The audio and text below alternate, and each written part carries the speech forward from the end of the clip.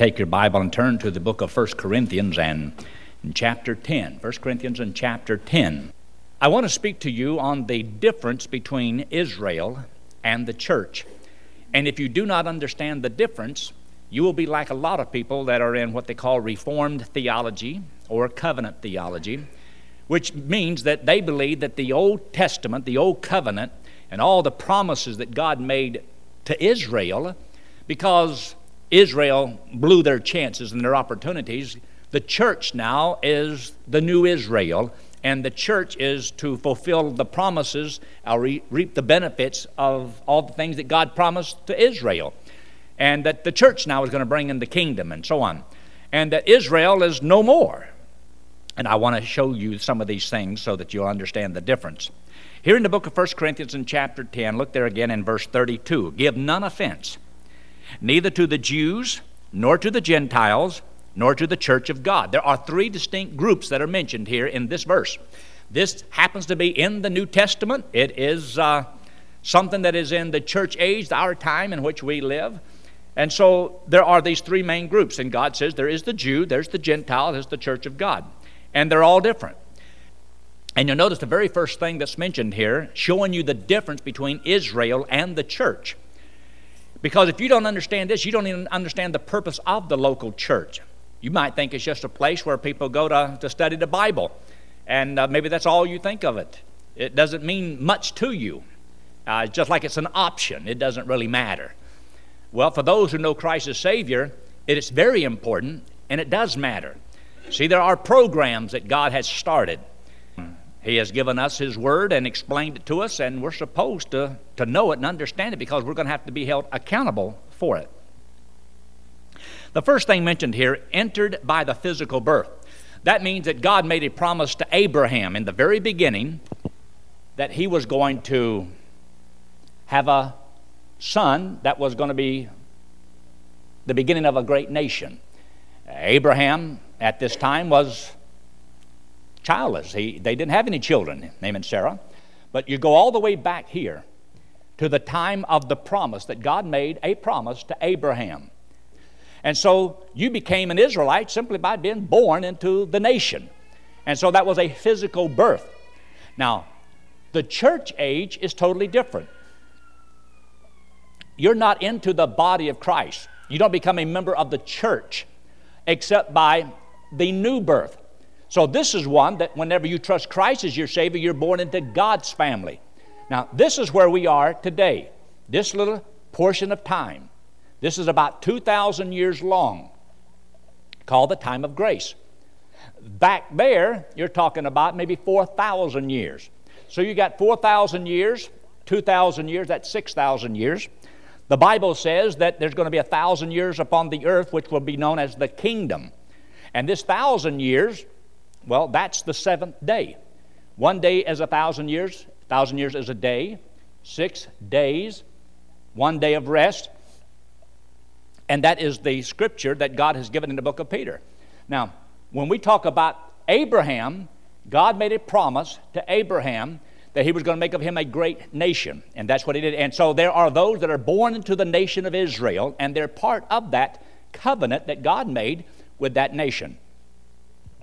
The next statement, Jesus is Israel's Messiah. John chapter 1 verse 41, the Bible says that when John the Baptist saw Him, he says, "Behold the Lamb of God which taketh away the sins of the world." And later on, one of the disciples says, "Come and see, we have found the Messiah." It's the only time it's found in the New Testament where it refers to Christ as the Messiah and uses the word Messiah as an untranslated word. It's not a transliteration. It just uses the word Messiah because that's what the word anointed means. Christ is anointed one. He is the Messiah, the Old Testament Messiah. He is Christ. Now, when Christ came, He is to be the head of this nation of Israel. Israel is to be a kingdom, and a kingdom with a king. That's why there was Saul, who was the first king, and then came David. So God had made promises to David that he would have a son that would sit upon the throne of Israel forever. Well, many thought, well, that's talking about Solomon. It wasn't Solomon, because after Solomon died, the kingdom was divided. So there is the nation of Israel, and God had made promises to the nation of Israel, and he was born king of the Jews. When the wise men came to find him, they said, he is born king of the Jews. Where is he that is born? King of the Jews. Because that's what he was. So Jesus Christ is to be the king of a nation, the nation of Israel. This is important because, you see, you don't want to do away with the nation of Israel today and say it doesn't mean anything and it's not important what happens in the Middle East. Yes, it is. Because God made promises to that nation that he must fulfill. And just because they rejected Christ doesn't mean the promises are not going to be fulfilled. They will be, and not by us. We are not the Israelis. We're not the Jewish nation. We are the church. Now, across the page from that statement is Christ is the head of the church. It means that when you and I as an individual, when we trust Jesus Christ as our Savior, the Bible says we are part of the body of Christ. Because of this, when Christ went to the cross, in his body on the cross, he shed his blood on the cross and did that for you and I. So in God's eyes, when we believe he did that for us as our substitution, God was satisfied as though I hung on that cross and I died on that cross and I was buried and came back from the dead and I'm seated in the heavenlies in Christ, because what Christ did would put to my account, and I did all of that through him. He did it in my place. So every believer is in the body of Christ. But the Bible says Christ is the head of the body. So the body is here, the body of believers. But the head of the body is Christ, and he's in heaven. So he is the king of the nation of Israel, but he is the head of the church, head of the body. Two different things. They're not the same thing. So we're not looking for the promises made to the nation of Israel. God has made new promises to the church. So when I know what they are, I know how I'm supposed to think, how I'm supposed to act and live, and what I can look forward to. And so many of these things are written in the Word of God and are very simple, very clear. Now, the next thing is this. In the book of Exodus chapter 20, the Bible says that Israel will be under the law. So God gave the law to the nation of Israel. He did not give this law to you and I down here in this period of time. He gave the law to Moses for the nation of Israel. And it was a conditional covenant based upon the people's response under the law. And when God gave them the law, the people said, all that he asks of us, we will do. And if they did it, God would bless them. And if they didn't, God would chasten them. Very simple, easy to understand. They had dietary laws that do not apply to us today. They had the ceremonial law, the sacrificial law, the moral law. The moral law is what we consider to be the Ten Commandments. Those are laws that God gave to the nation of Israel. He didn't give it to the nations of the world, of the Gentiles.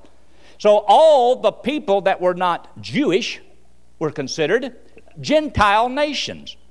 But the church is made up of individual believers, of a Gentile and a Jewish person, and they both become one body. And so we are believers made up of Jews and Gentiles. So there is the Jews and there are the Gentiles, and there's the church of God. If, for example, over here, this is the nation of Israel. Over here is all Gentiles. There is a difference. God had put them under his law. They had to live a certain way. They couldn't work on a Saturday. There's things that they could do and couldn't do. They did not refer to these people over here. Y'all were Gentiles. That referred to his nation. And if you don't keep those things straight, you'll be putting things where they don't belong. And this is what mixes up a lot of people when they come to studying the Bible. Or if I was to say this morning, over here, this represents the nation of Israel, and all of you over here represent the church. There is a distinction, a divide. There's things that God has promised them, and there's things God has promised to you. And so you need to keep those things clear. Now, and the Bible says there in Romans chapter 6 and verse 14 that you and I, we are not under the law, we are under grace. Look up here. You and I today, we are not under the law. We're not Israel. We are under grace. Though every person born into the world is condemned by the law because the law is still the righteousness of God. And a man who breaks the law is still sin. Even those that are not Jews, they are still sinners and they've broken the law. And many of them don't know it, but that's why the Jews had an advantage over the Gentiles. And that's why it says in the book of Romans in chapter 3, what advantage then hath the Jew in much and every way? Chief, because they had the oracles of God. They had the Word of God. So there is a difference between Israel and the Gentiles and the church of God. And there is a program for all three. God has a certain thing that's going to be fulfilled through them until the end of time. Now, look at the next statement. The citizenship is on earth concerning the nation of Israel. This is what God says, to be part of them, you are born into the nation. That's why you could not be just a proselyte. You had to be one that was literally born in the nation of Israel. You were born a Jew. That's why the Apostle Paul could say, I am an Israelite. I am a Pharisee. I am a Hebrew. I was born that way. And that's what they were. And they looked down upon other people that were not Jewish. And that's why a lot of people that were Gentiles did not like the Jews, and the Jews didn't like the Gentiles. And so there's always been this antagonism toward each other. And the Jews thought, well, because I am a child of God, because I have been chosen by God, we're a special chosen nation, and that's all true. But the individual doesn't mean that that person in that nation of Israel automatically was saved, have eternal life, just because of them being born in the nation. They still, as an individual, has to accept Christ as their Messiah. And if they reject Him, it didn't matter. They still were lost. They have to be saved. The same way that a Gentile has to be saved. All are saved exactly the same way. Now, when it comes to the believer, I want you to see this verse over there in Philippians chapter 3. Look in Philippians and chapter 3. You got Galatians, Ephesians, Philippians, chapter 3. And notice what it says there in verse 20. For our conversation here, if you'll notice, if you have an Old Scofield Reference Bible, the word there means citizenship. Citizenship is where you were born. You're a citizen of what country? Here in verse 20, for our citizenship is in heaven. Because when it says you are born again, to be born again means to be born from above. So you and I, when we trusted Christ as our Savior, we were born of God. And therefore, God being in heaven, we were born from the incorruptible seed. Our citizenship is in heaven. So therefore, we are heavenly beings. Once you trust Christ as your Savior, you have a new birth, born of God. It's a spiritual birth. And it wasn't talking about the physical birth. So with the nation of Israel, you had to be physically born into it. With the church, you were born into it by the new birth, by trusting Christ as your Savior. So they are two different things. They're not the same thing. And things that are different are not the same. The next point I want you to see is in the Old Testament, they were not baptized by the Holy Spirit. The Holy Spirit would come upon individuals. Take, for example, Samson in the Old Testament. Anybody ever heard of Samson? What was he noted for? His strength. And the Bible says that the Holy Spirit came upon Samson. And Samson could do these mighty deeds. And he took the jawbone of an ass and one time and he killed 1,000 Filipinos. What was it? Philistines. Killed 1,000 of them. Now, that's a pretty good warrior. I don't know if I've ever heard of anybody else doing quite that much in one battle. So the Bible says that he had all this power. But when the Bible says that he wist not that the Holy Spirit had left him. He had his strength because the Holy Spirit was on him. And when the Holy Spirit was off of him, he didn't have that power, and he could not do it. And so that's why you and I need to understand the Holy Spirit would come upon them to perform a deed and then would leave. That's why even King David prayed in the 51st Psalm, I pray that thou wilt not take thy Holy Spirit from me. So we're talking about something totally different for you and I. Now, when you and I trust Christ as our Savior, we're born into God's family. We have eternal life. And the Holy Spirit indwells every believer. The very moment you trust Christ as Savior, the Holy Spirit indwells you forever.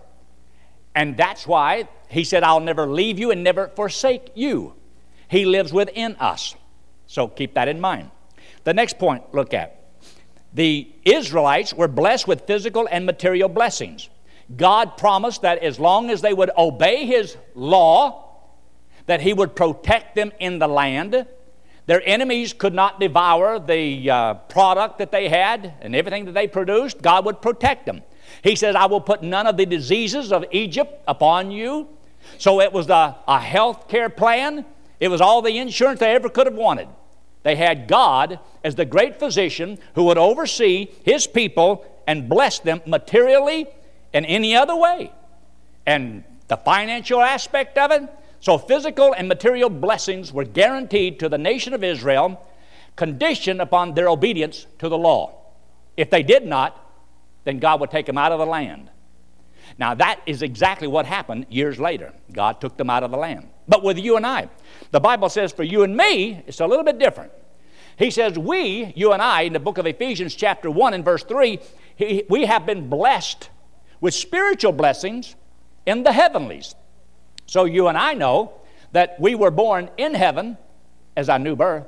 And as a new birth, a citizen of a new country, we get new bodies and we get the things that talked about in the heavenlies. God never promised the earth to you and I. He promised the earth, the land, to the nation of Israel. And that they will get.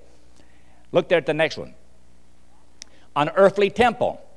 God promised in 2 Samuel, when He's talking to David, that he was going to have a son. They would have a temple. David wanted to build a temple, but God said, because you've got blood on your hands, I'm not going to allow you to build it. But He used David to gather the materials to build the temple. And then when Solomon came along, God used Solomon, and God gave Solomon wisdom like He's never given to any other man. And that man had wisdom greater than any man who has ever lived on the face of this earth outside of Christ Himself. So God said that this is what He was going to do, and He did it, and He did it through Solomon. But He says that Solomon built the temple, a literal temple upon this earth. Still part of it is called the Western Wall. That's why there's such a problem today, because Jewish people claim that Solomon built this temple, God gave them this land, and it belongs to them, and nobody else has a right to it because God made the earth, and God can give it to whoever He will. So God says that He gave it to Israel. Now, the Arabs want Jerusalem to make it their capital. And I don't believe personally that you should ever, as an Israeli, give up any land for the so-called peace deal, because there will be no peace. And they ought to take and have a hard-nosed stance against the Palestinians and say, we won't give you 1 inch of this territory, and if you don't behave, we're going to take the rest of it. That's a little Yankeeology. Just throw that in there for nothing. And so, because God said who owns that land, and God says, I gave it to you. You got a right to it. And I'll protect you if you stand upon what I said. But if you don't trust me, then yeah, you're going to have all these problems. That's what they've had for the last couple thousand years. The next thing I want you to see there, if you look across the page, heavenly temple is because God says that we have something a little bit different. And this one, the Lord tells us that we have a heavenly temple. See, in the Bible, the temple that's in heaven is the one that Moses used as a pattern to build the one in the wilderness. The very same temple. God says we have a heavenly temple. That's why when Christ died on the cross, He told Mary not to touch Him because He hath not yet ascended unto His Father. The Bible says that Christ went into the holy place Himself. Well, it wasn't the temple on the earth. It was the temple that was in heaven, a tabernacle. And that He sprinkled His blood upon the altar, the mercy seat, for the sins of the world. Down here in this temple upon the earth, the high priest had to do this all the time, every year. But he went into the holy place in heaven and did it once for all people. And so that whenever we have a payment made for our sins, it is the incorruptible blood of Jesus Christ that lives forever, and therefore we have eternal life, and our high priest doesn't have to die again. So there is a difference. The next thing I want you to see is the temple is a building. In 1 Kings 5 and 8, there is a literal temple that was built. And later on, the people came back from the Babylonian captivity, and they rebuilt the temple, but it was smaller. It was not the size that King Solomon had built. It was not in its glory. And many of the saints, they wept when they beheld the temple that they had built, and it didn't compare with what they remembered. And then Herod came along, and there's Herod's temple, and there were several reconstructions of the temple. But the Bible says for you and I, when we trust Christ as our Savior, God says our bodies, our literal body becomes the temple of God. This is true in the New Testament. This is true for the church. My body is the temple of God. This body is where God himself, that created the heavens and the earth, God lives in me, in my body. That's what he says. He met with the people in the Old Testament in the temple in the Holy of Holies. There was always the Shekinah glory that was over the temple, and one day, because of the sins of the people, the Shekinah glory went away. And they says that Ichabod was written above it. It means the glory of the Lord is departed. Now, the Lord, the Holy Spirit, where he is Lord, is liberty. So he dwells within our bodies.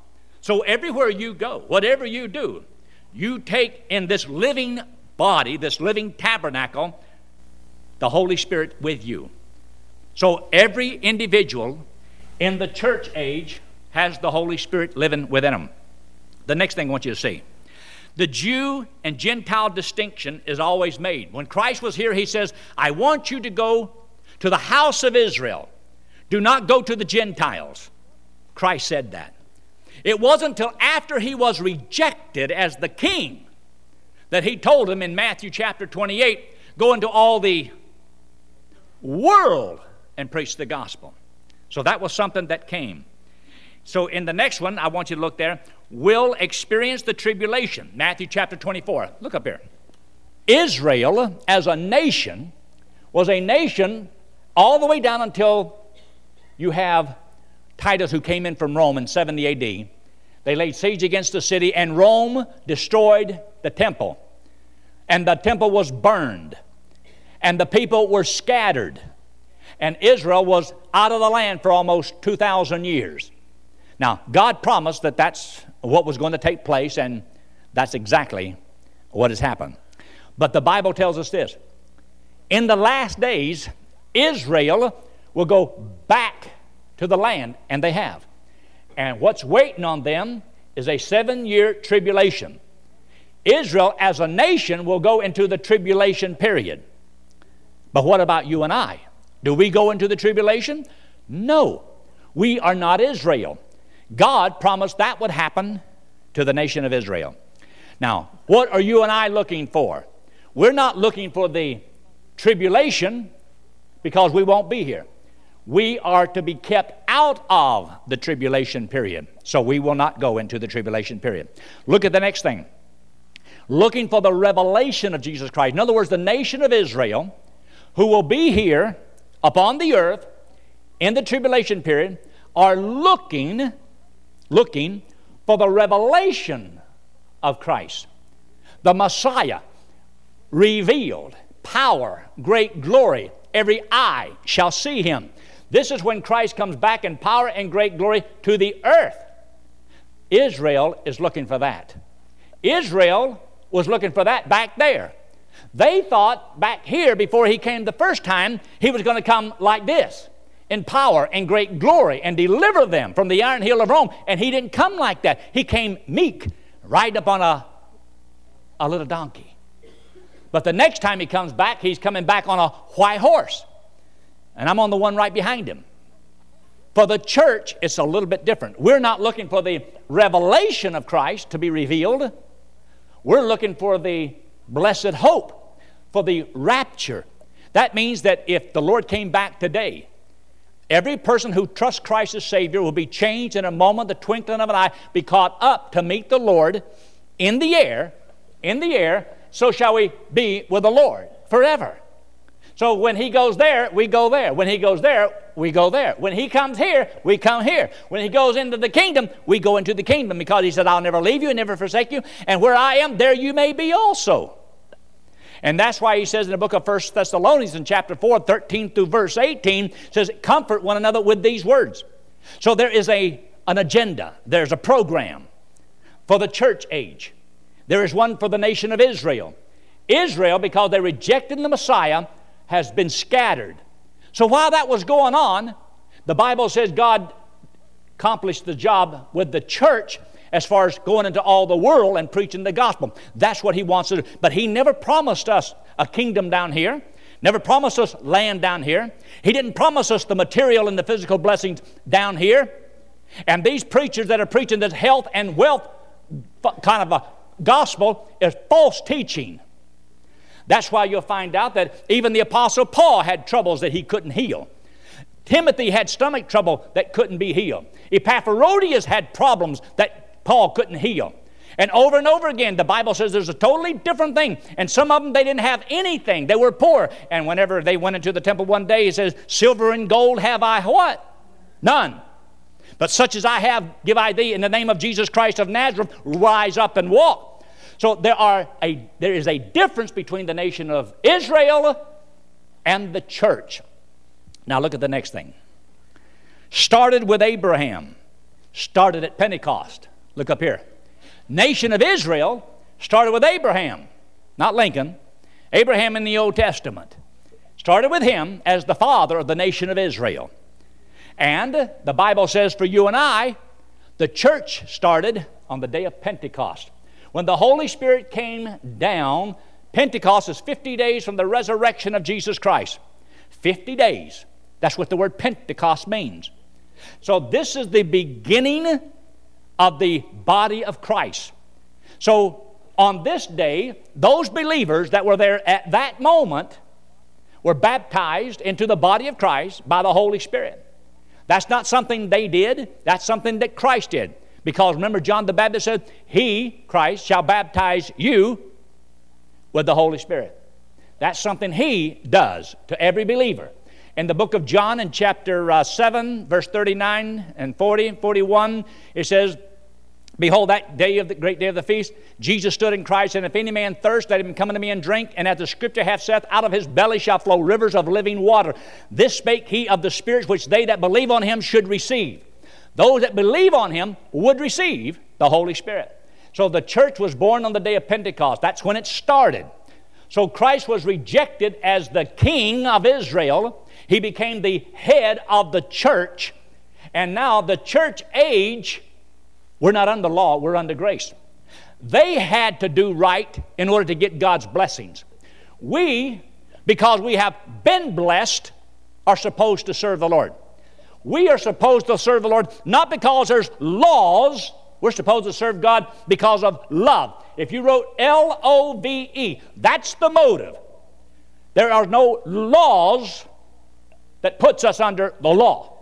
We serve by grace, or in view of what God has done for us.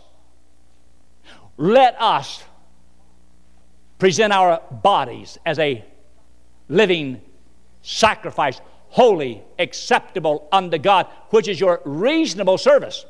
And be not conformed to the world, but be transformed by the renewing of your mind, that you may prove what is that good and acceptable and perfect will of God. So now, why do I serve God? Because of what He has done for me. They did it in order for God to do something for them. And they were under the law. We're under grace. We should do it and go to church because that's what He wants. He's not going to take away my salvation if I don't.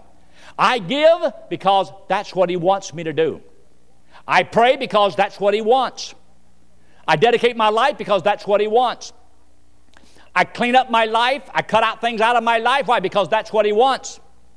And if you love Him, what He wants you to do isn't hard. Only time that the Christian life becomes hard is if you don't love God. If you love Him, you don't mind doing it. But if you don't love Him, you don't want to do it. Everybody wants to do what they really love to do. And if you really love the Lord, you can live like you please if you love the Lord with all your heart. Israel rejected Christ. The church is because they received Christ. Israel back here, he said, He came unto His own, and His own received Him not. But as many as receive Him, to them gave He power to become the sons of God. So the one rejected Christ here. You and I, as believers, we believed. We accepted Christ. So because we accepted Christ, we are part of the body of Christ, and one day we are going to be taken out of this world. Part of the body of Christ is in heaven, people who have already died. When you die, absent from the body, present with the Lord. If you died right now, your body goes to the grave, but you will be immediately in the presence of God. There are still others who are still here. But when the Lord comes back, the Bible says He'll bring them with Him. And we'll be caught up to meet them that have already died in the air. And so shall we ever be with the Lord. Always. It involves one nation, the nation of Israel. But with the church, it involves all people all over the world.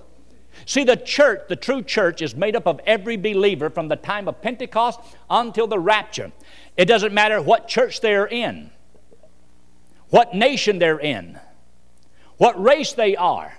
If they have exactly trusted Jesus Christ and Him alone as their only hope to go to heaven, they're saved, they have eternal life, and they'll go to heaven whenever they die, and they are part of the body of Christ.